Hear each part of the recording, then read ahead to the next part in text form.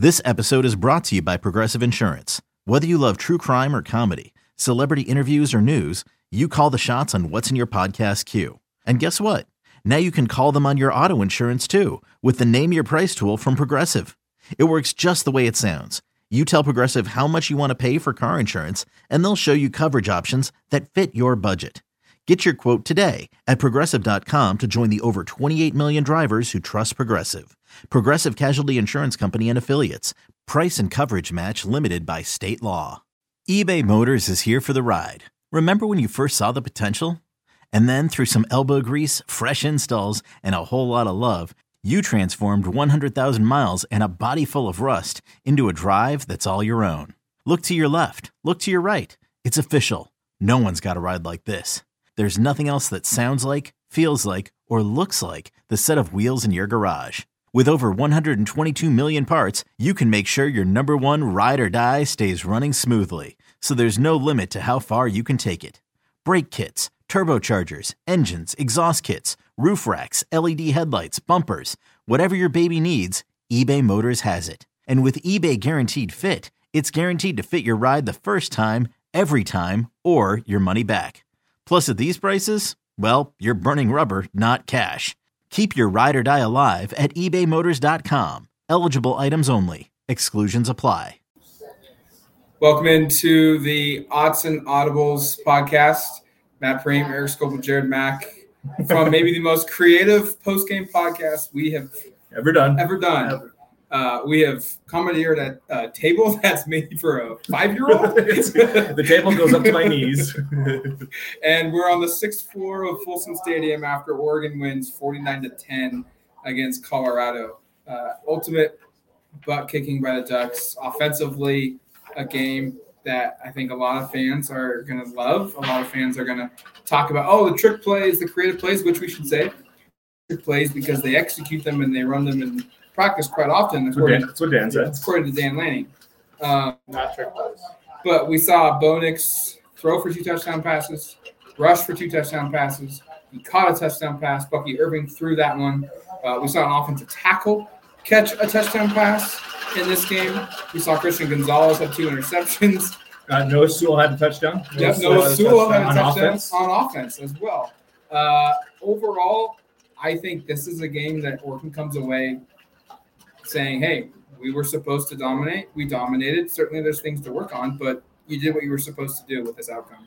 And this was how I said I think we all agreed, how you'd measure this outcome on Friday. Yeah. Our prediction show was, what does Dan say in the post game? And I thought Dan basically came out and said, played pretty close to a complete game, which is something he hasn't said many times so far this season. And I would agree. I think there were certainly some defensive moments you really don't love.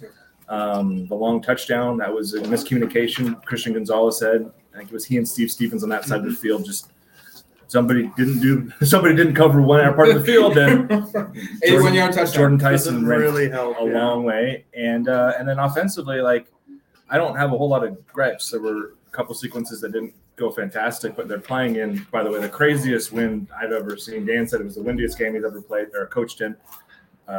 Bo basically said the same, and yet 40 miles per hour winds. And at times you could legitimately. I saw a paper plate flow up past the press box at one point, and that indicates that it was pretty impressive. Some very funny moments of Dan Lanning's walking around the field, and the kicking net falls down in front of him. No one touches it just because of the wind. The pom poms and the cheerleaders flew out of the field. Multiple times. Had to stop play for that. I mean, fans watching probably saw some of it. There were just all sorts of weird stuff with the wind, and yet 20 of 24 passing for Bo.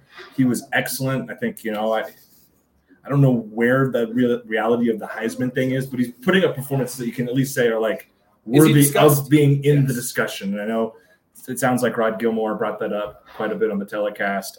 I still think it's a long shot. We're a very long shot. He wins. I still think he has a chance maybe on the outside, maybe better than the outside chance to get invited to New York. But performances like this now, 8 straight weeks of this with really only one, I think, subpar-ish game passing against Stanford. Every other game, I think, over 70% passing. It's been fantastic. And then again in that Stanford game, he had an 80-yard touchdown. Right. So even those subpar games, they have some good games to it. I don't really have a lot more to add. I mean, this was exactly what we anticipated Oregon to doing.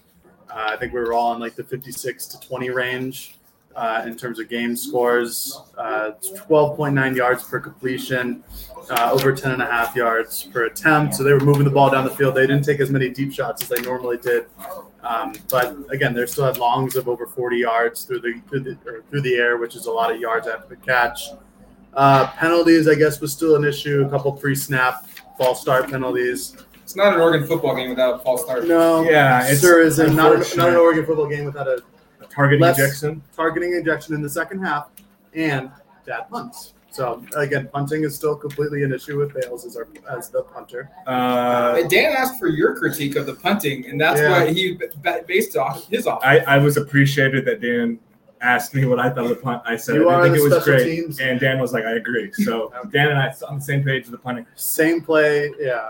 This is by the way, the punting thing. This is 4 guys who come out They and don't punted have in a punter. games, We've all stuck. and I don't know if they all stunk, but none of them have been very good. And Bale's first punt went 22 yards. A lot of wind.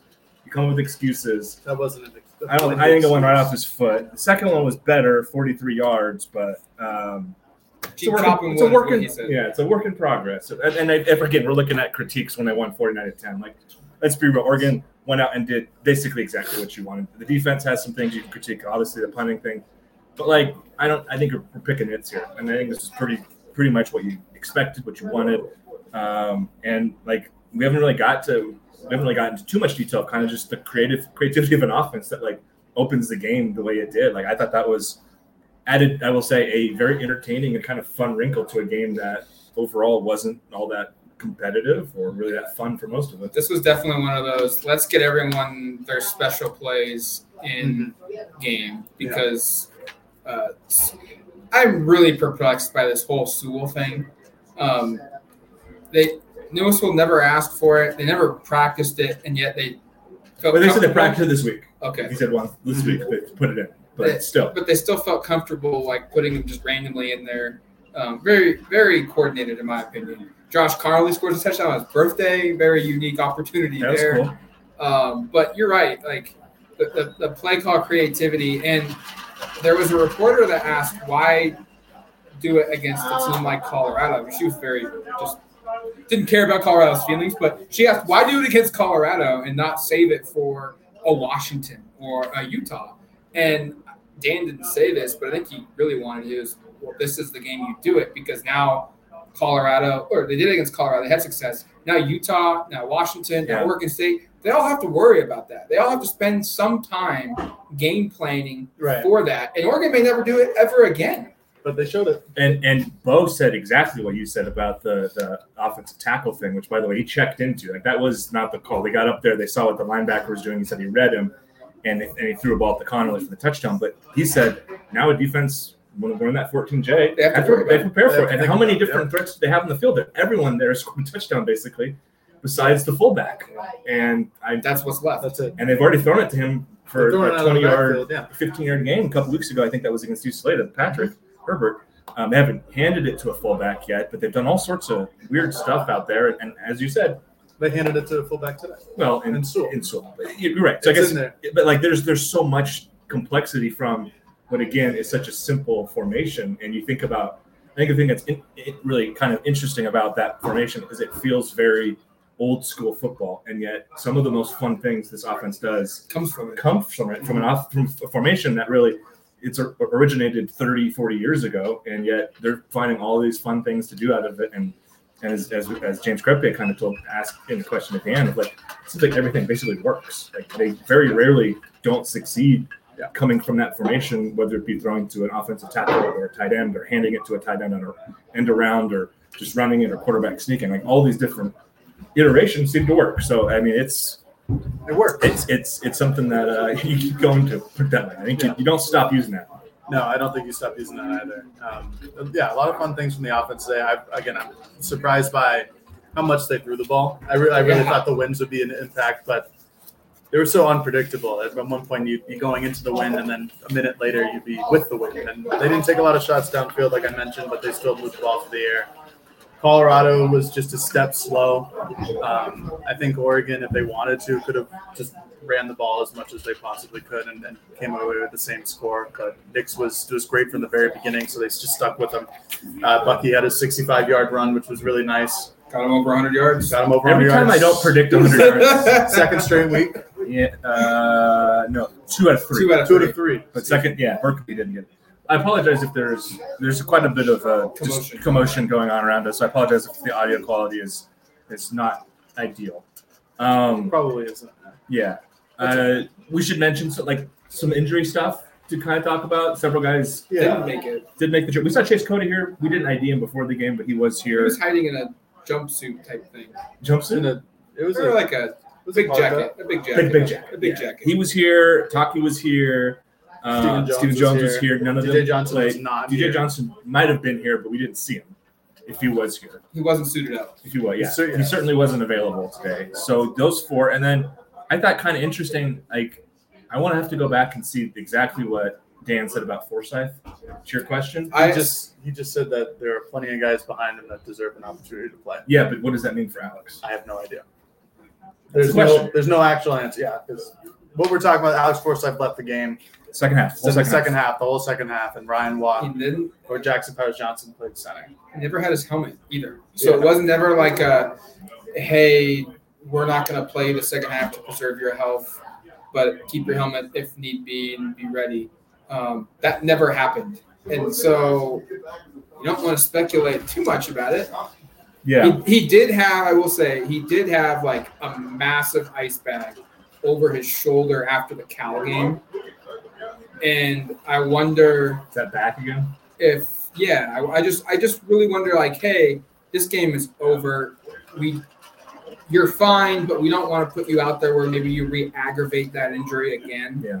And let's just take your helmet and remove you Right. entirely. That's a guy who wants to play against Washington more Yeah. than Yes. But here's my question: Anybody. if they didn't want to have him play, why would they have him play in this game at Well, all? maybe he Why re-aggravated would it they- in the first half, Right. and they're like, "Hey, Pico." I don't know. We're just speculating here. We don't know. Right. This is the kind of thing you're talking about after a win like this, where it's so lopsided.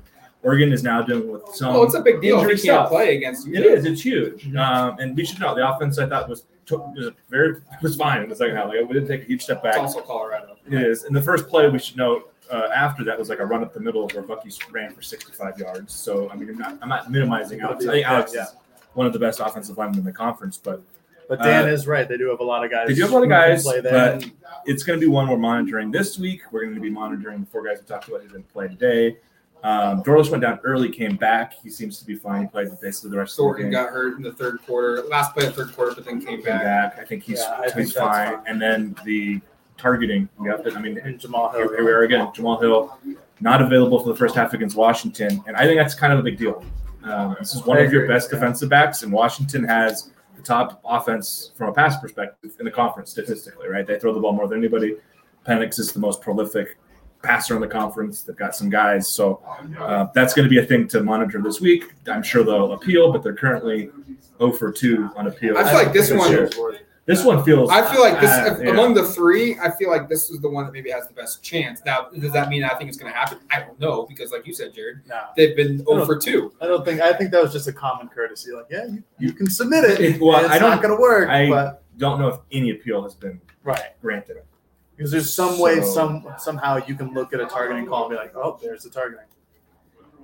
And I just think you end up undermining your officials if you reverse these. So it does feel like it's more like almost like a diplomatic move of being like, yeah, you guys can, if you don't Sure, think it's yeah. good, let us know and we'll look at it. And then Yeah. they just throw it. They just This get is it, always- throw it right in the junk mail. Yeah, it's like you get some politician getting a mail from some kid being like, hey, you're doing a terrible job. And then he just tosses it up.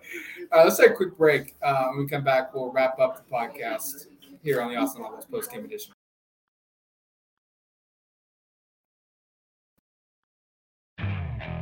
Okay, picture this. It's Friday afternoon when a thought hits you.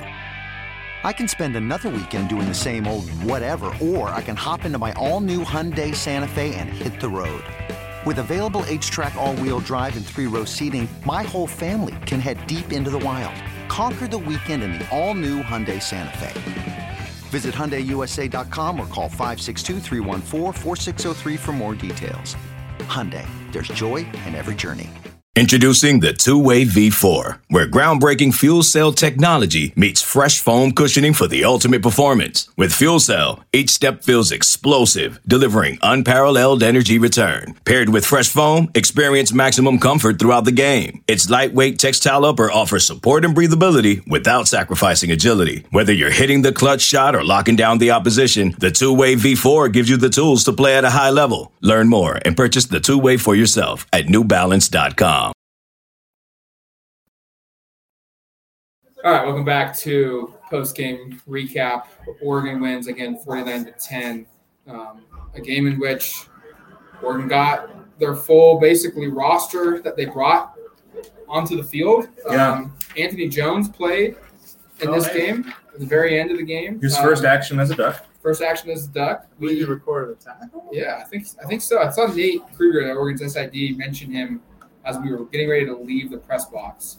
As a tackle. So maybe he did, maybe he didn't. He got a tackle. That was good to see. We saw Ben Roberts. Had a nice quarterback hurry in that game. And this is like, I kind of no offense to Colorado, but this is like maybe the biggest takeaway for me is this is what's supposed to happen in these types of games that we previously hadn't seen. And I don't know if it says preventing or maybe just slows the development of some of these younger guys, two of which we just mentioned that haven't played a lot of football but have gotten on the field now and have made something productive happen. They boost their confidence for their final push of the season. There's a little bit for them to film, to break down and get better at as the year progresses. And this is how you develop your team, by getting these younger players. And this is why having the start that they did, scoring 28 points in the first half, winning 28-7, and then going up 42 to I think 10 early in the third, midway through the third quarter. That's why it's so important to have those types of games and not have what happened against Cal last week. Yeah, because you get these opportunities. And notable that how many times this season has Oregon given up a garbage touchdown? Didn't happen today. I thought that was sort of a minor storyline. They had a turnover. The defense had a turnover. Defense forced a turnover. How many true freshmen played? What is this? Six. I felt like 6 or 7. Ioli Roberts, Tony Jones, Kyler Casper, Kamar Terrell, and Julio Flores. Yeah, and I think it's notable that Jordan James didn't play in this game. Yeah. That's a guy, he got hit pretty hard on the run against Cal last week. They got stopped on the 4th. It's a guy that he traveled. He did travel. He was here. So that's a notable one that didn't play. But, yeah, they played quite a few of the freshmen. I think that might be a season high. If not, it would be – I was surprised Winston or the two inside linebackers were not here. Devin Jackson. Well, Devin and Harris haven't traveled forever, but Winston has been. I hope this audio is okay because it's probably terrible. There's a lot of – That if you can hear it, it's the wind moving the empty beer cans down below. That's literally what it is. That's how impactful this wind has been. So, Ty Thompson got a couple drives. Still hasn't hasn't put one in the end zone. 1 for 2 for negative 8 yards. Which is really hard to do. Hasn't put one in the end zone in a FBS game this year. I don't know if he's done it in his career yet. Can't really. He did it against Arizona, I'm pretty sure. Did he last year? To Dante Thornton, right? Okay. Regardless, not building too much of it. Yeah. These are just more opportunities. You'd like to see some success there. Happened, yeah. His first play here was a deflected screen pass that Thornton caught, which I bet if you were in film study, they'll say just knock it down. It's way behind the line of scrimmage. Thornton made a valiant effort to make something out of it. Didn't happen. Did not. I don't know if there's much else from a young guy perspective that pops. I think we kind of touched on the guys that stood out. I have just a general assumption of this game. Very surprised at the large number of Duck fans that were here. And Colorado fans. This game was well attended. Yes. 42,098 is total attendance. I think if you're on the fence as a Duck fan of going to a Colorado game, I would go. This place is awesome. As Jared just mentioned, a huge crowd with Colorado fans showing up. And staying for most of the game. The pregame environment, while we didn't take part in any festivities, but we saw lots of tailgates. We saw a big on-field group of people. They have whatever we're on top of. This field house of just beer and food and all these places. It's kind of similar to what Oregon does at the Mo. So it's another highlight. And you get to watch a Buffalo run around with the field twice. Ralphie is as good as advertised. Good marching band.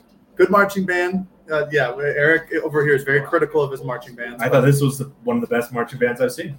And then the overall backdrop of just the mountains in the area. I was pleasantly surprised. None of us have been here before. Yeah. I was expecting a boring blowout game, and I think the overall experience was a lot better than what I anticipated. So I would say, like, if you're a Duck fan and you're on the fence of coming to this place, I would make it. It's not something maybe you do every single time, but I think it's something you have to knock off your bucket list. And it was impressive. We have to know just how many fans you mentioned earlier. There were a couple thousand maybe on the section right below the press box, looking 100%. Down, like right by the Duck bench, full of Oregon fans, and the entire length of the field. The length of the field. Yeah, it was. Maybe more. I don't know, 3,000-4,000 fans here, something like that. Maybe I don't know. There's a lot of folks. Well represented. And there were times on like the targeting call and the PI call where it almost felt like a home environment because the crowd was not happy. Mm-hmm.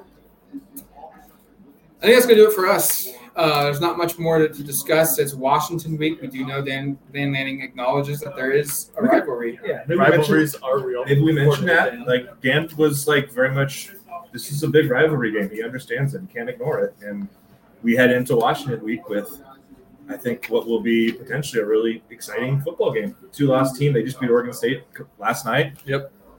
They'll be ranked, I'd imagine, in the cultural playoff after beating Oregon State. Only have 2 losses.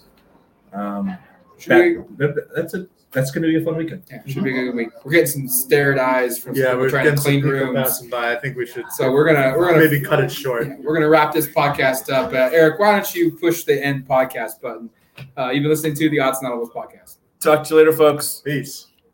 Paramount Plus and the National Park Foundation present A Mountain of Zen. This Earth Week, you can live stream 7 national parks for 7 days on Paramount Plus. Paramount Plus, official streaming partner of the National Park Foundation.